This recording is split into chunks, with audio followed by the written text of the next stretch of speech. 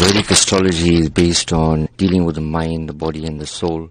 Because I'm a universal astrologer, so dealing with people would obviously be something that wouldn't be a religious matter. It would be more of a universal humanitarian matter. So I believe that the soul doesn't have a religion. Astrology is more about guidance.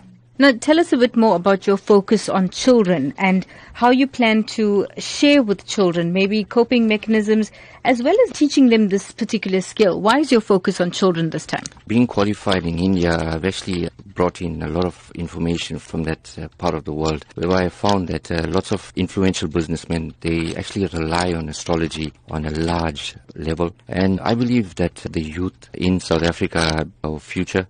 And if we give them a better understanding about themselves, not around us, we don't want to know anything around us. If we understand ourselves from within, we'll be able to adapt to the surroundings. From a teaching aspect in terms of astrology, I would actually advise them about character analysis, personality traits, more importantly about bringing out the best kind of qualities in them that will actually help them to grow and to become future leaders.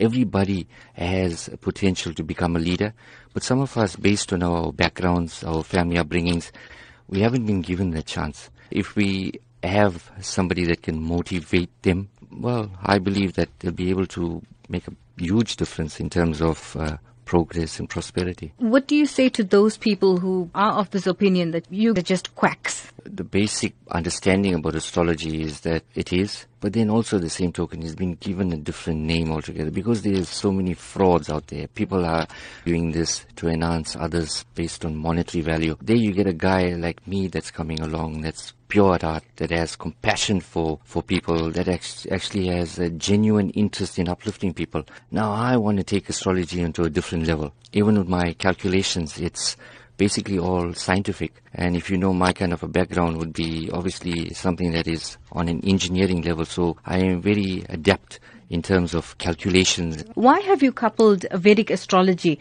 with life coaching? From an aspect of mind, body and soul, I think it's very important that if our souls are nurtured based on our upbringings, our bodies shine.